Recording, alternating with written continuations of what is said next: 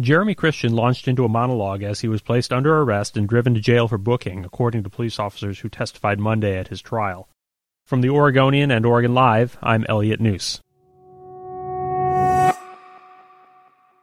After fleeing the Hollywood Max train platform in northeast Portland where the 2017 stabbings occurred, Christian was quickly cornered by police near Providence Portland Medical Center.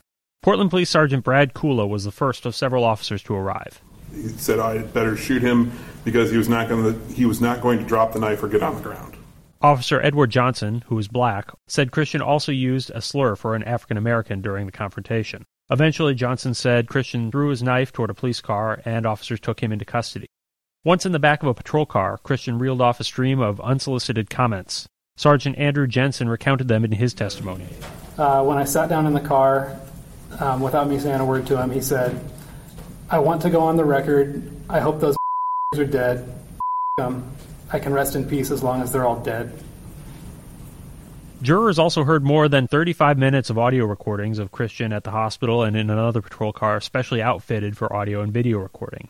In the recordings, Christian again says he hoped the people he stabbed would die, and he suggested that he acted in self-defense. Christian faces 2 counts of first-degree murder, 1 count of attempted first-degree murder, and other related charges. Monday was the 5th day of a trial that's expected to continue for several weeks. We'll continue to bring regular updates from the proceedings. Subscribe to the news updates from the Oregonian podcast, or ask your digital assistant to tell you the news from the Oregonian and Oregon Live. For more coverage, go to OregonLive.com.